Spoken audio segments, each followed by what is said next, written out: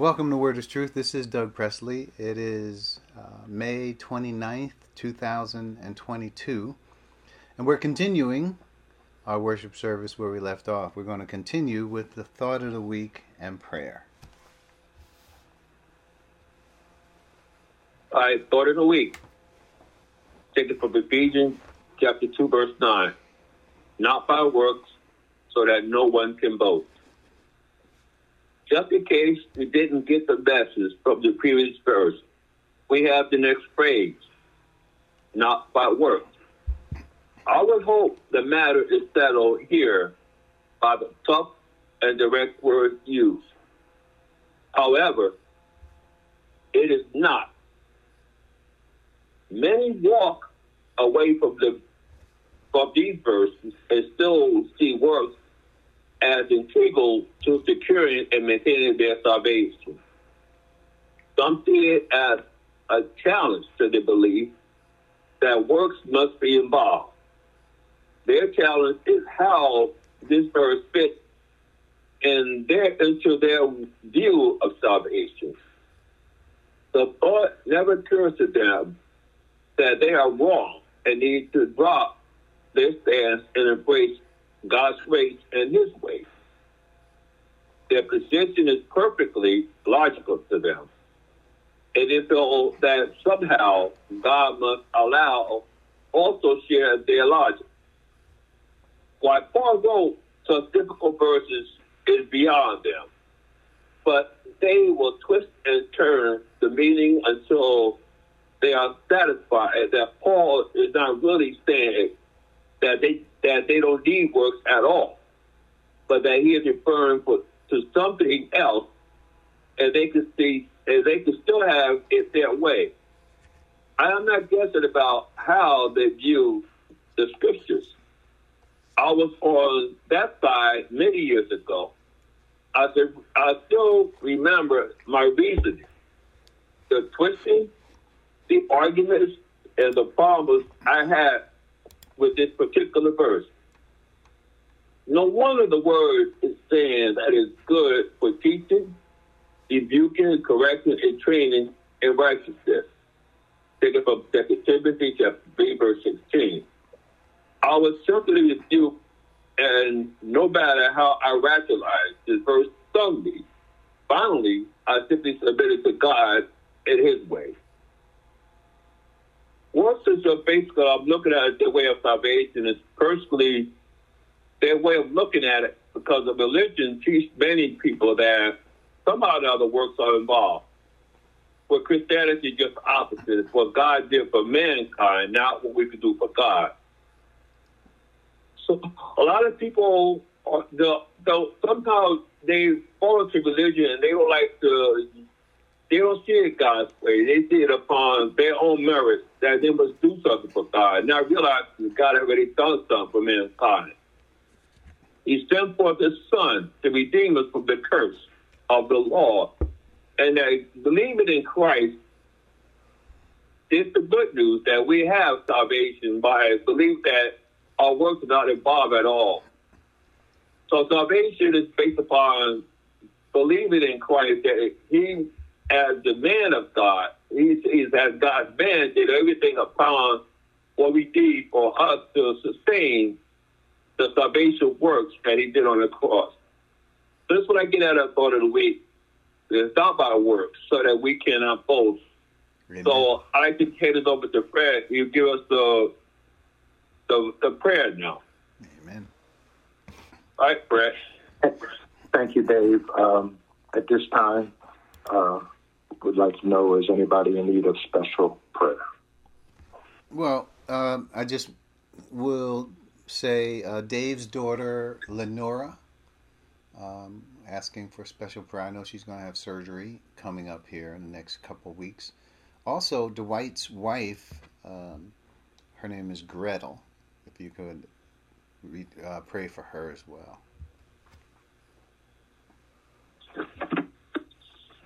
Thank you. Let us go before the throne of God for prayer. Heavenly Father, Lord, we are eternally grateful for the opportunity, Lord, to come before you this Sunday morning. Thanking you, Lord, for all your many great blessings and mercies, Lord, your tender mercies and faithfulness towards us, go without saying. Thanking you, Lord, for blessing us and keeping us. Special prayers, Lord, for our pastor, Doug Presley, that he may preach the word in season and out of season. May he may continue to preach the word and bring forth the message of the gospel of this kingdom. Asking special prayer, Lord, for Lenora, Dave's daughter, as she approaches surgery. Lord, you know her situation. We're asking you, Lord, to come by and see about her and bring her through the surgery successfully. Also asking, Lord, for prayers for Dave's wife, Greta. You know her situation, asking, Lord, that you would also come by and see about her situation. Also, Lord, in talking about the world, as asking for special prayer for the families in Buffalo, New York, of those 10 people who perished. Also asking for special prayer for those 19 children and 2 teachers who were murdered in that Texas classroom, asking that you comfort and come near those families. These blessings and concerns, Lord, we ask in our Lord and Savior Jesus Christ's name, who paid the penalty for our sins. In Christ's loving name, amen. Amen. Amen. Thank you, Fred. Thank you, Dave. We appreciate that. Yep, we have had some tragedies this last few weeks here. I know a lot of families are reeling as a result of these mass killings that are going on. It hurts us to even think about things like that. But yes, we're in the world and we're in dangerous territory. Let's just keep that in mind, and as we go about our business here in the world. So we're going to get right to it.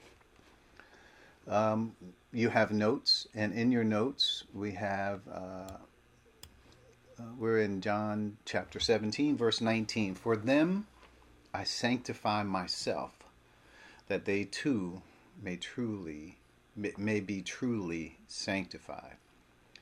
So we took some time to understand how we are to be sanctified in verse 17, and how it helps us to be sure of the direction we are to travel in this world. Once we know the direction, we can move deliberately toward the goal of fulfilling His purpose for us in this world. Like Christ, we should be mission-minded during our time here. Not only that, but we must also be motivated by a purpose higher than what may promote ourselves, and that is the Father's eternal purpose. The Spirit of truth has been bestowed on us for this very purpose. While here in the world there is no autopilot, we must be engaged every step of the way with humility to follow the Spirit's influence in our lives. Yeah, as I was reading that, I was stumbling, and I thought, man, who wrote that? And then I realized, yeah, it was me. Anyway, hopefully you got the point of that. And it's okay to laugh at ourselves sometimes, to think about none of us are perfect. In anything we do, we could be flawed. And it helps us to keep ourselves humble and always mindful that, we're not there yet. But we did cover this to some extent. We covered The first part of this, the whole point one we covered. For them I sanctify myself. This is Jesus talking. And he's saying that he's going to sanctify himself for them. And them is the disciples, and obviously us as well. We benefit from Christ's commitment, his dedication, his setting himself apart for this particular purpose. And we covered that. Now, I will review point E down, and then we'll get to 2. That'll give us a quick review. Point E, I sanctify myself. We already understood what it means to be sanctified, but what does it mean for Jesus to be sanctified?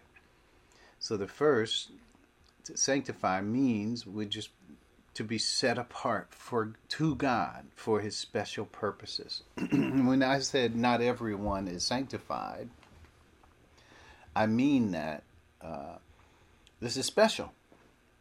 So God didn't say, I'm going to I want the whole human race to be sanctified. To be sanctified means that we're in God's special purposes and calling.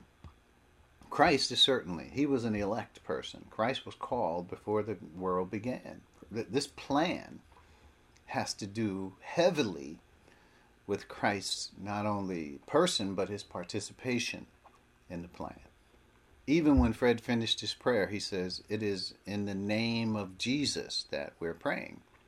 And the only reason why we have the right to approach God, because of Jesus. It was because of what he did, his calling. So when we pray, when we proceed in this world, we don't proceed under our own name. We proceed because of the path that Jesus already took for us in this world. So, now when I say not everyone is sanctified, that's special.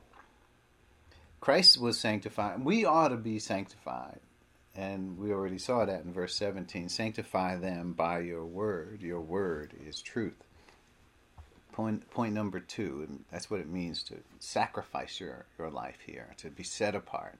Now, God did that for us when we were baptized by the Spirit. But now, even though that's true of us, can we live according to that? Can we order our lives according to what God has already done for us in terms of our sanctification? Christ did. He demonstrated it when he was here. So point number 2, Jesus, recognizing his responsibility to the Father, commits himself to the Father's plan. That literally is how he did it. He committed himself to, he ordered his steps to what the Father had planned for him from eternity past. And Romans 8:29, for those God foreknew, he also predestined. Those he predestined to be, he also conformed to the image of his Son, that he might be the firstborn among many brothers and sisters. Christ knew about that. This is something he knew in the planning stages of before the creation of the world. It's crazy for us to be talking like this, right? Here we are in church talking about things that happened before the universe was created. What would the world say to us if they kind of listened in on what we're talking about? What would they say? They would say we're crazy. How would we possibly know what happened before the universe was created? How could we? That's what they would say. And you know what I say back to them a lot of times? I hear sometimes them making predictions and things. This is what they say. 650 billion years ago, this happened. I'm like, really? How you know what happened 650 billion years ago? Really? You know? They speak with such certainty. Yes, we know that this happened 300 million years ago. Even 300 million years. They got billions of years. It seems like time for them is the answer to solve all mysteries. Wow, billions and billions of years ago this happened. This was this age. And they don't know what happened. They don't know. I mean, listen, it's all theory. But they sound intelligent. And people believe them. Well, listen, we're talking about before time began. How do we know? We don't know, but the Spirit of truth has revealed these things to us. That's the only reason why we know. And it's clear to us that God, the Holy Spirit, has made this information known. It's right here in the Scriptures. It's in our hearts. The Holy Spirit is making it real to us. So we can commit our lives on this earth for the short time that we're here. James says it's but a vapor. It's like a puff of smoke that appears. One moment you're looking at it, sure enough, it's a puff of smoke. But then you turn away and look back, and where is it? It's gone. It's how fast our lives are in this world. The time that we have to order our steps according to a special purpose that God has planned for us. Christ did it when he was here. He was only here for a short time, a lot shorter than a lot of us in age are. He only lived to his early 30s. He wasn't here to 60 and 70 and 80 and 90 years old. He was just here for a short time, but he ordered his steps so that he fulfilled the plan of God for his life.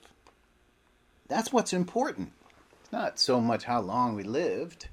It's that we order our steps. We sacrifice the life that, it's ours to live.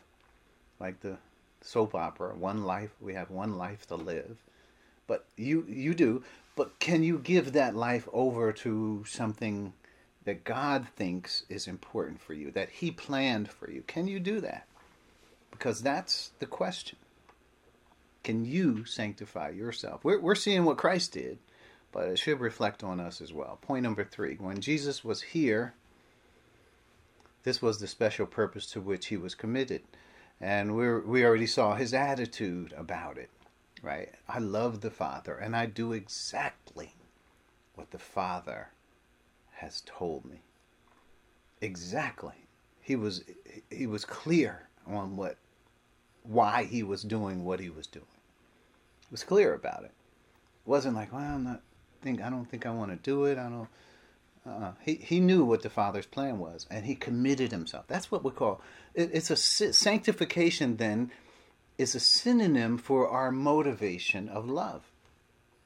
Right? Sanctification is where God wants us to be in terms of our steps, our experience. But love is the motivation that gets us there. So we can't just decide, well, I'm going to commit myself to whatever it is, and that's it. No, the reason why we're committing ourselves is because God, the Holy Spirit, has revealed this information to us about our destiny, our calling. And now that we understand that, we're able to move toward that in our daily walk. Yeah, when you look at yourself and you look at other people, you can't compare yourself to other people. Because other people may not see what you see. They may not know what you know. They can't commit themselves to something that they don't know. Many people are talking about they're called. But it's like, called to what? They don't know. They just know they're called. That's a special word that makes them feel special. But it doesn't mean they understand what their calling is. And it doesn't mean that they're committed to fulfilling that call. And that's what's important about being called. It's not just, well, I'm called. It's the commitment. It's the dedication that we have in our lives. It's just like God has singled out a special purpose for us. Well, once we understand that special purpose, we single that out in our life and make it a priority. We design our scale of values around what God has planned for us, not what is interesting to us in the world. So forever, it's going to be that our way is the cross. It's the way that God planned for us to travel. That's what sanctification is. And I hope when we think about it, we don't think, look, we're already positionally sanctified. We're already seated at the right hand of God. That's the place of highest honor. It's the right hand of God. We're there already. We don't have to get there. We are there. So now, your service in the world, God is saying, reflect that. I want you to don't think about things on the earth. Think about things in heaven. Don't set your mind on things on the earth. Because that's not where you belong. We're not of this world. We covered a lot of this already. So in this prayer, even though it's maybe 20-some verses, it's deep because it helps us understand and orient to what God's plan is for us. Okay, so we covered a lot of that. Jesus prepared them. And then point 4, Jesus giving himself to this means that we can be baptized into the body, and that the new creation of the Father that he desired, that it can be realized, and that this work is specific to the church. So that all that is to say is the fact that Jesus set himself apart and unto the Father for this special purpose. Not only was the salvation plan that he had, as we already covered, but we know that he's the propitiation for our sins, and not for ours only, but for the sins of the whole world. We know about all that. But now we understand that it wasn't just about the sins of the world that he died for. He died for us so that we could be a part of this new creation, that we could experience this sanctification ourselves, this new church age that is dawning. So Christ did all that. And in mind, he had all that. Point F is in our notes, and we're moving forward because this is all supposed to be review. We know that Jesus had a work to do for all mankind. That's 1 John 2:2. But you must see that this work is specific to the church. Hopefully, if you don't see that, then you're missing something. You need to go back and read it over again to see that he's not just talking about the work that he had to do for all mankind. He is talking about the specific work that he has to do for the church. This is the last discourse that Christ is going to have with his disciples. That's it. These are the last words of Christ. It's like his will and testament. What did he have to say? What did he think? You know, if you're thinking about a will, and I know we see this on TV all the time. It's like, I don't know how it really goes, because I've never really been to one, where the lawyer sits the family down and he says, this is the last will and testament of dearly departed so-and-so. And everybody kind of sits there like, what's in the will? What's going to be in the will? And nobody says a word. They're on the edge of their seats to wait to see what did he say? What were his last words? What were his desires for us? Everybody kind of like sits there and just waits to hear it. Their ears are tuned into every word that comes out of the lawyer's mouth. That's how it is with this discourse. For me, it's like every word that he says helps me to know that I'm represented in these words. His last discourse had me in mind, and you. That's important. That's significant for us. If you want to know where in the Bible you are, don't go to where Israel and the law and the Mount Sinai. All that's good for knowing and helping us understand about God. But go here, because right here, Jesus is talking about you. I'm hoping you get that. I'm hoping you see that. He's talking about you. And there was a verse in John 5 where Jesus said to the Pharisees, you searched the scriptures. And they did. They looked at the law. He says, for in them you think that you have eternal life.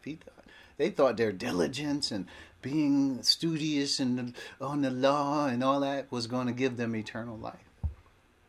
But guess what Jesus says? Those scriptures testify about me. That's what it's about, me. He said, but yet you won't come to me so that you may have life. He told the religious leaders that. They're looking at the scriptures. He said, they're talking about me, Jesus said. And I'm telling you today that these scriptures are talking about you and what you are going to do, How are you going to live your life? What is the commitment that you understand from the Spirit of truth?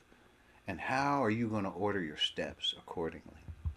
That's what it means to be sanctified. Jesus did it. Now he says, I'm doing it so that they may too truly be sanctified. Not according to any old purpose, according to this purpose.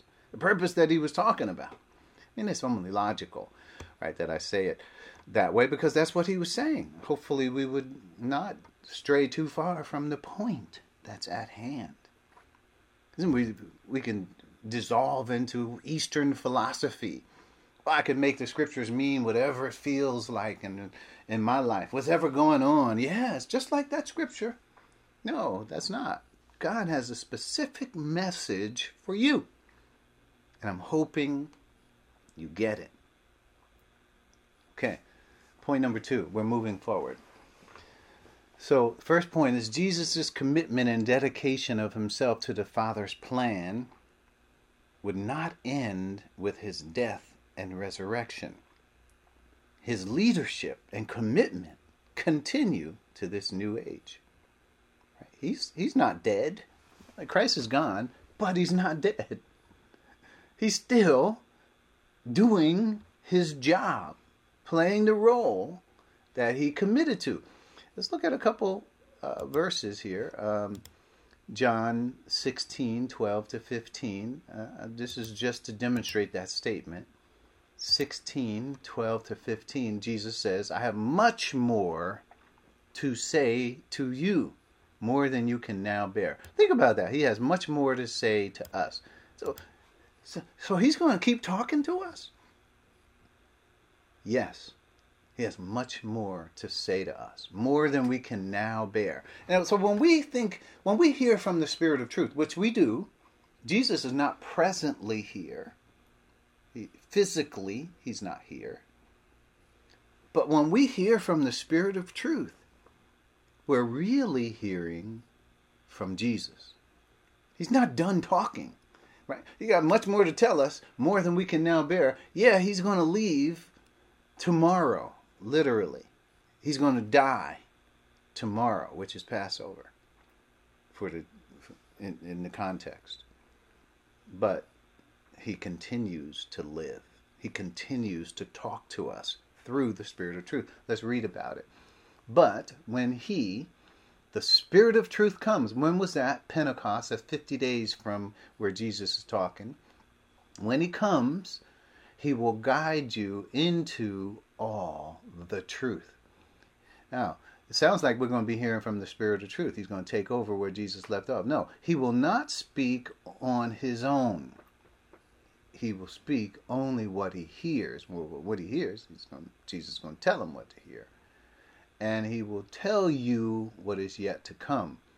He will glorify me, because it is from me that he will receive what he will make known to you. So Jesus is not dead.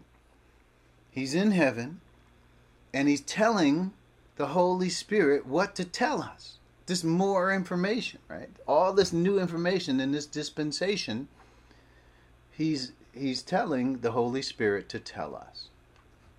And where's the Holy Spirit getting it? It's getting it from him, from me, that he will receive what he will make known to you. Just read those verses. All that belongs to the Father is mine. That is why I said the Spirit will receive from me and what he will make known to you. Christ is letting you know, just like when he was here on earth, I do exactly as the Father has commanded me, right? His motivation, his dedication to the Father's plan, it's still there. It's not over. He's still moving forward with this information. So that's the first point to make here. It's not over. And then 1 Corinthians 2:16 says that we have the mind of Christ. I'll read it. 1 Corinthians 2. Now this is a deep chapter telling us about deeper things that are coming, that are, well, not are coming, that were already here. So verse 16, for who has known the mind of the Lord so as to instruct him? It says, but we have the mind of Christ. In the context, the mind of Christ is the deeper things. of God. It is that which was hidden, the wisdom that was destined for our glory before time began. That's the mind of Christ. And we have it. The mind of Christ is not some history book that we discover. It comes from the Spirit of truth.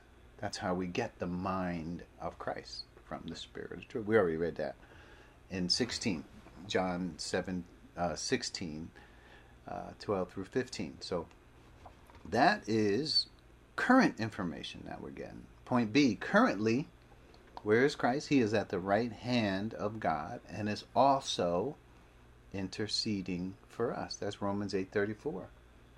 He is also interceding for us. Now you could go to John chapter 8. I'll do that. Show you what I mean. No, that's not John 8. It's Romans 8:34. Let's look at that. So it says here, let's see, 8:34. Who then is the one who condemns? No one. Christ Jesus, who died, more than that, who it was raised to life, is at the right hand of God, and is, notice, also interceding for us. This is current.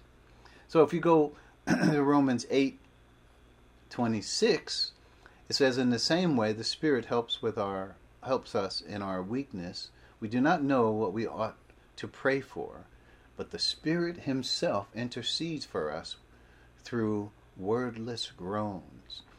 It is he who searches the hearts and knows the mind of the Spirit, because the Spirit intercedes for God's people in accordance with the will of God. So notice, he's interceding for us, the Spirit. And then when we go to verse 34, we find out that Christ, Jesus, he's raised to life, he's at the right hand of God, and he is also interceding for us. So it's current. It's not something past, history book thing that we could read that says, I'll always, down the road, I'm gone, but these words should live on and resonate with you. No, he's saying, I'm there, literally now, in heaven, interceding for you. That's important to know. It's a current thing. It's not something that's past.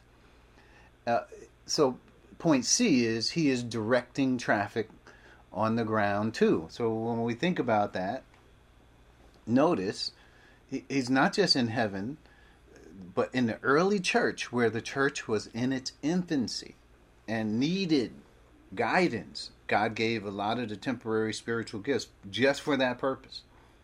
But I picked out a couple scriptures here in Acts just to look at, to show that Jesus continues to direct traffic. He didn't just say, well, that's it, I'm no longer here. But no, he directs traffic. And also we have John in the book of Revelation in the churches, when Jesus comes and he talks to us again.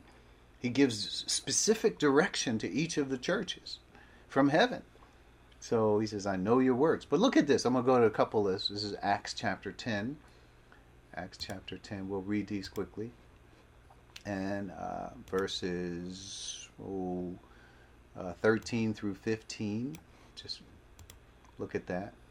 So 13, this is where this is Peter's instance, where Peter is told by the Lord, get up, Peter, kill and eat. Right? So this is the Lord talking to Peter.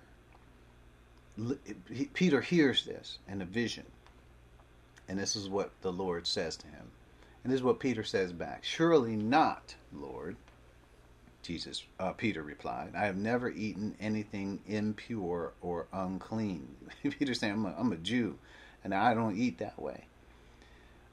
We could go back and see that heaven, he saw heaven, this is verse 11, he saw heaven open and something like a large sheet being let down and on the earth, and by its four corners. It contained all kinds of four-footed animals, as well as reptiles and birds. And Peter was like, no, I'm not going to eat anything like that.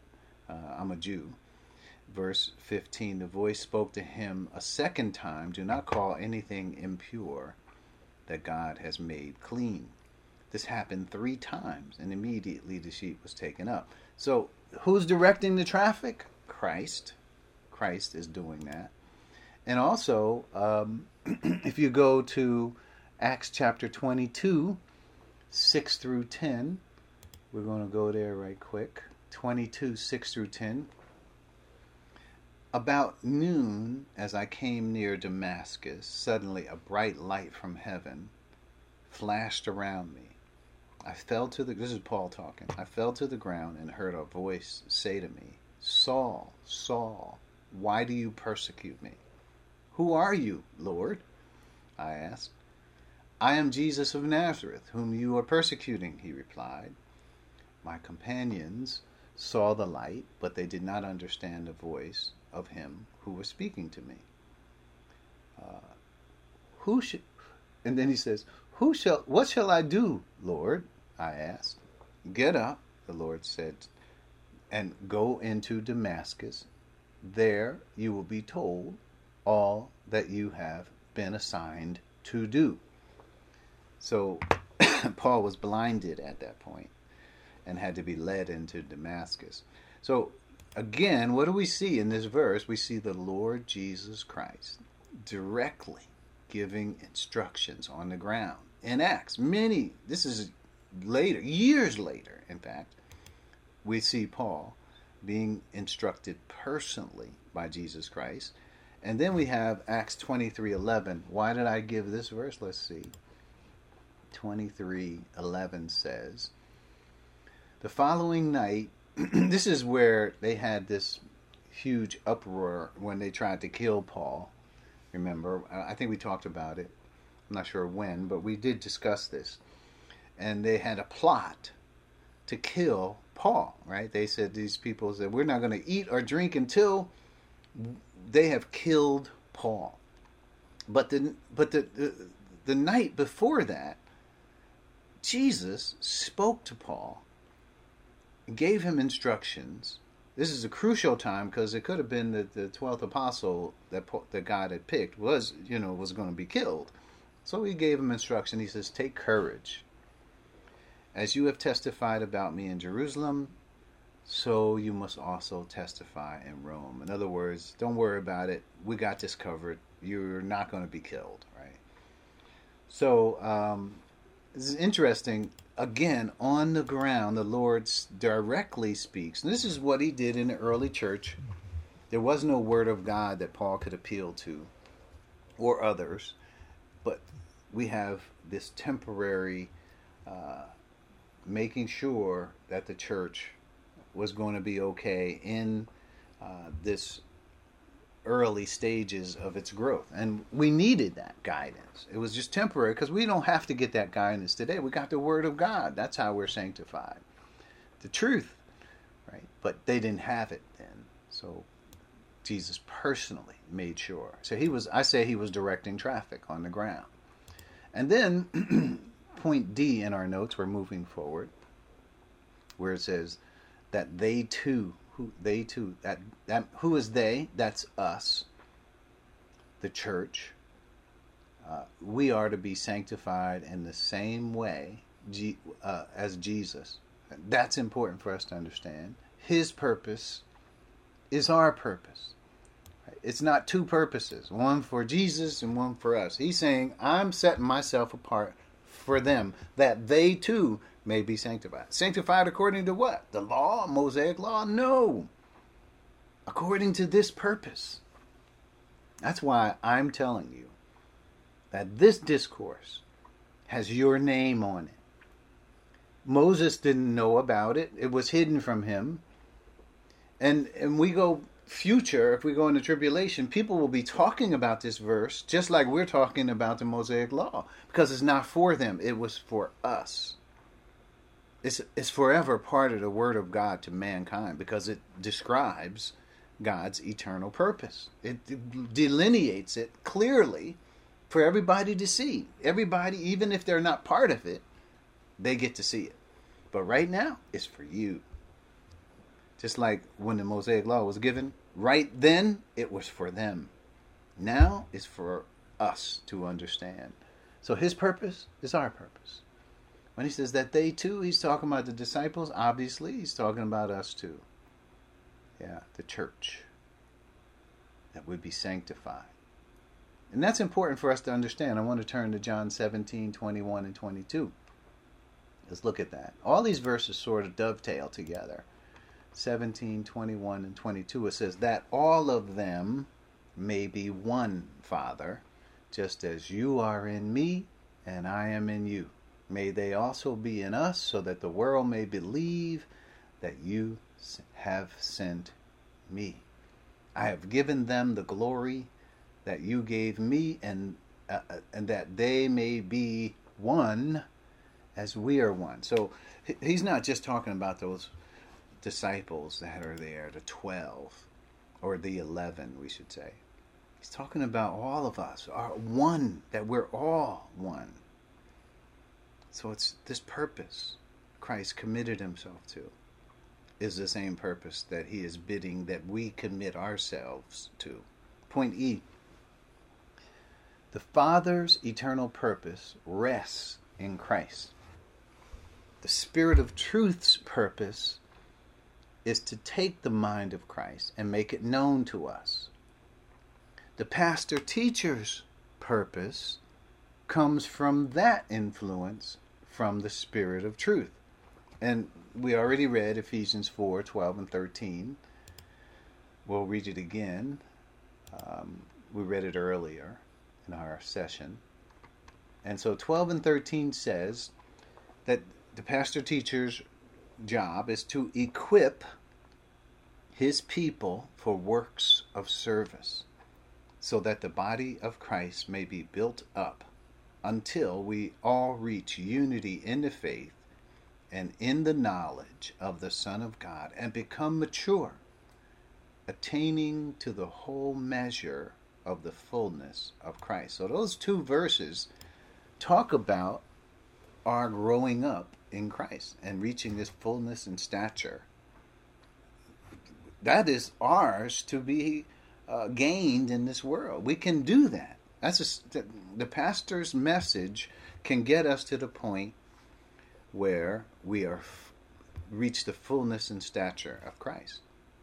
That's not just any measure of growth. We already are seeing what we are to grow up into, who we are in Christ, and all of that is the same purpose. So we're not just growing like Jack and the Beanstalk, just growing up. You know, we have a purpose in our growth. There's a direction in where we're going. It's not just to be growing up, to be saying we're mature. If we don't have the same purpose, like I gave this whole point was that you see it is all aligned. It is the Father's purpose that Christ fulfilled, right? It is the Spirit of Truth's purpose that's supposed to accentuate the mind of Christ, right? And that flows down to us. It's the pastor-teacher's purpose that we grow, assist in the role of getting people to the point where they reach the fullness and stature of Christ. It's that mind. It's that influence. And that all, if you go all the way back, it goes to the Father's plan that Christ had, that the Spirit of Truth has, that the pastor-teacher has, that we have right here on the ground. So hopefully we see this chain of custody of how it all works. How we, it came from the Father to Christ, to the Spirit of Truth, to the pastor-teacher, to equipping people for works of service. We are not equipping people for works that have to do with the Mosaic Law. I hope that that's not something you would draw a conclusion to. That you would draw the conclusion according to what we just said. That was point E. That's the Father's eternal purpose that we just read. So point F, this sanctification is not for Israel, but exclusively for the church. exclusively for a church. I don't know how people could read these verses and somehow go back and think that we should go back and read Ezekiel or Daniel or some other Old Testament book to understand how to live in this age. I mean, this information that's ahead of us, not information that's behind us. Not only will this information ahead of us define us, but it will give us purpose for how we are to walk as those who are in Christ, new creations, with the Spirit and all of that, that we have this new destiny and purpose that did not exist in the world prior to God revealing it in the person of Christ. So, in John, how do I know it's specifically for us? Going back to John 17, and I'm just going to pull two verses, 9, 20, and 21, which we already read.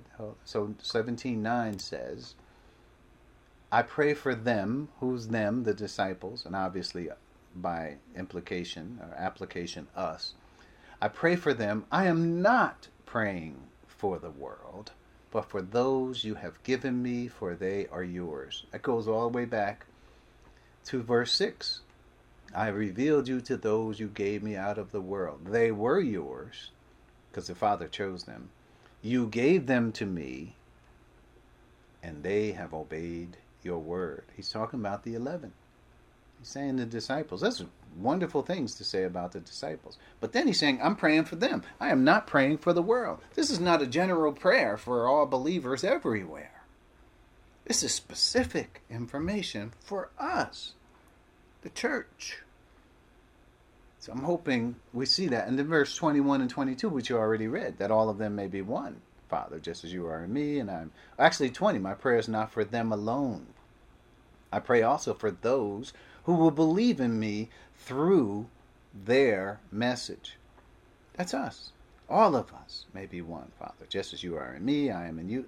That's the spiritual dynamics in the church age, the mutual possession that we have as a result of the baptism of the Holy Spirit. May they also be in us, that the world may believe that you sent me. I've given them the glory that you gave me, that they may be one as we are one. That's one body. It's not all believers. That's Jesus saying, I'm not praying for the world. I'm not praying for anybody else. This is very specific here. And that's what we're talking about.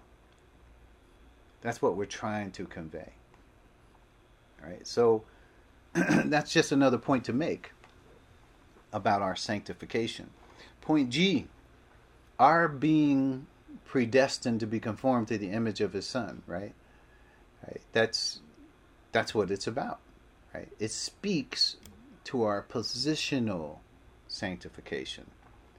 We are to live out that in the world by growing up in him, and so we are, as here it is, are being transformed into his image with ever-increasing glory, which comes from the Lord who is the Spirit. That's a large point. I guess what I'm trying to say in this point is I'm trying to link everything we had already talked about to the scriptures that are literally saying these very things.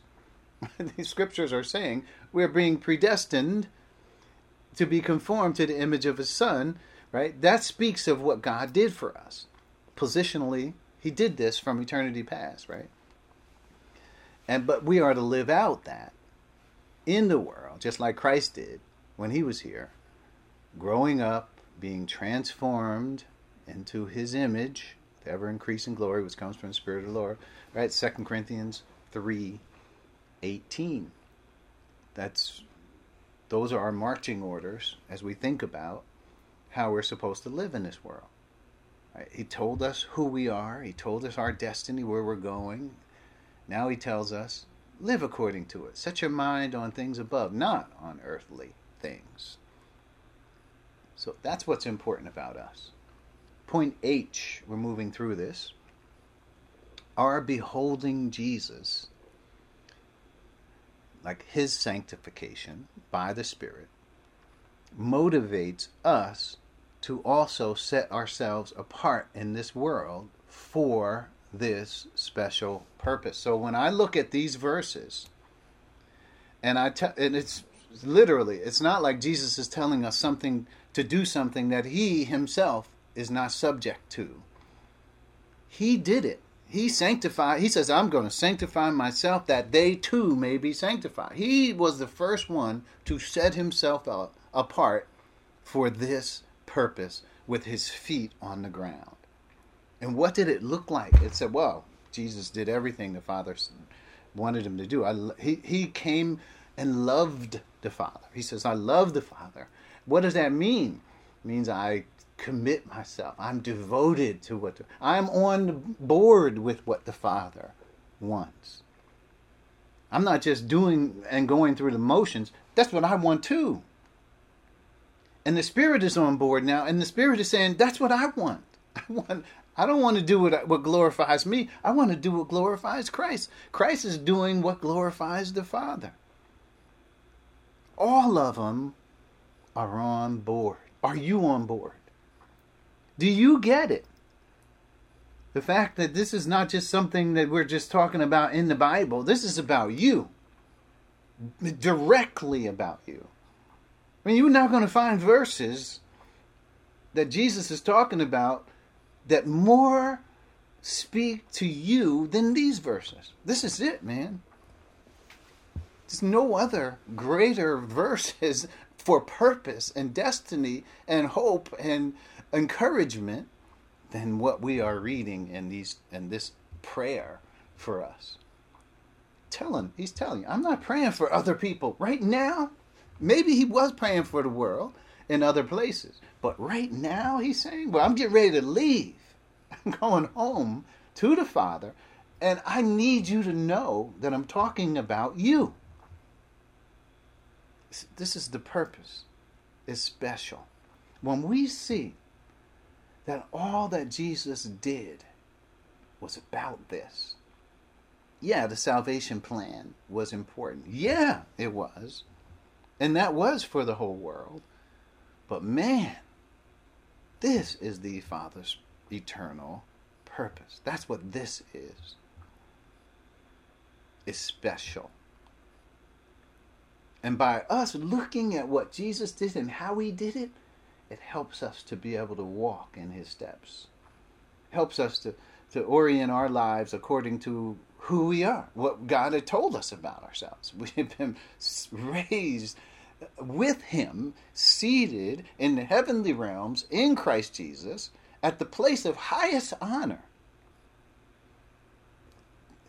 That's us, ordinary us. That's what God planned for us. When are we going to start thinking about that? Will we start thinking about what God had done for us? That God saw that he wanted to have this purpose in our lives, and he did this before time began. And now we're coming around, we're just coming around to seeing it. And will we orient our lives according to it? Will we begin to walk according to it? Is the question for each of us to consider. So that is point H. We're going to close with point I. And it's just a verse that kind of says exactly what we've been talking about. May the Lord, as the Lord Jesus Christ, direct your hearts into God's love and Christ's perseverance. There you have the whole thought here. Direction of our hearts. The heart is the seat of our motivation. The world's hearts are wicked and they're running after the things in the world. But God is directing our hearts now. He has a say in our hearts. So what is it? Into God's love. What is the love of God? Is his plan. And Christ's perseverance. You saw Christ's perseverance, his dedication, his commitment. That speaks of his sanctification. He said, for them I sanctify myself. that they too may be sanctified. We couldn't be sanctified if it were not for Christ doing the work that he had to do first. We did. He did it. Now we're on the ground, and now he's bidding us to do it. He's encouraging us to walk in that same love and perseverance and purpose that was in him, that is now alive in us. Now we just have to get our feet moving according to it. We have to get our mind fixed. It's like exercising, right? It's a good thing to exercise, but you got to get it in your head. You got to get it in your mind, and before your body is able to work it out. And you got to get that commitment, that drive, that motivation to say, I'm going to do this. This is it. I'm doing this now. Every day I wake up. I may not feel like it, but I'm going to do it every day. And but you know it's for a good purpose. You know it is. Some days you're going to feel like, I don't feel like doing that today. But that's exercise, okay? We may miss it, we may hit it, just like the scripture says, physical exercise profits little. But exercise in this profits much, not only in this life, but in the life to come. It profits much. So I say to you, 2 Thessalonians 3:5, may the Lord direct your hearts into God's love and Christ's perseverance. Let's bow our heads as we close. We'll continue with these thoughts next week. Thank you, Father. We're glad that these things that we are reading, we've come to know that they are about us. They are referencing directly who we are. It sees us even now in 2022. We thank you for choosing us. We couldn't have in any way have been a part of this were it not for your choice in the matter. And all we can do is recognize what you've done, what you've called us to, and answer the call. Answer it by learning our destiny and ordering our steps accordingly. So we thank you again for your choosing. We thank you for your grace. We didn't deserve it. We didn't ask for it. We can't earn it.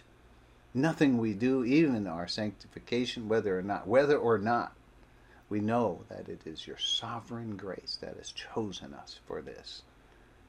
And what an opportunity, what a privilege, an honor to be chosen for this purpose. So we thank you. Father, you know we're living in this world, and it's a dangerous world, and we pray for our safety.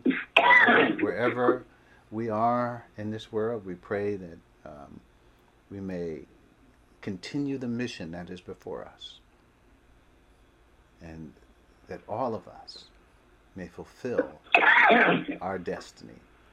It's in Christ's name that we make all of these requests, and we are thankful. Because of him, we are able to approach the throne of grace where we can find mercy.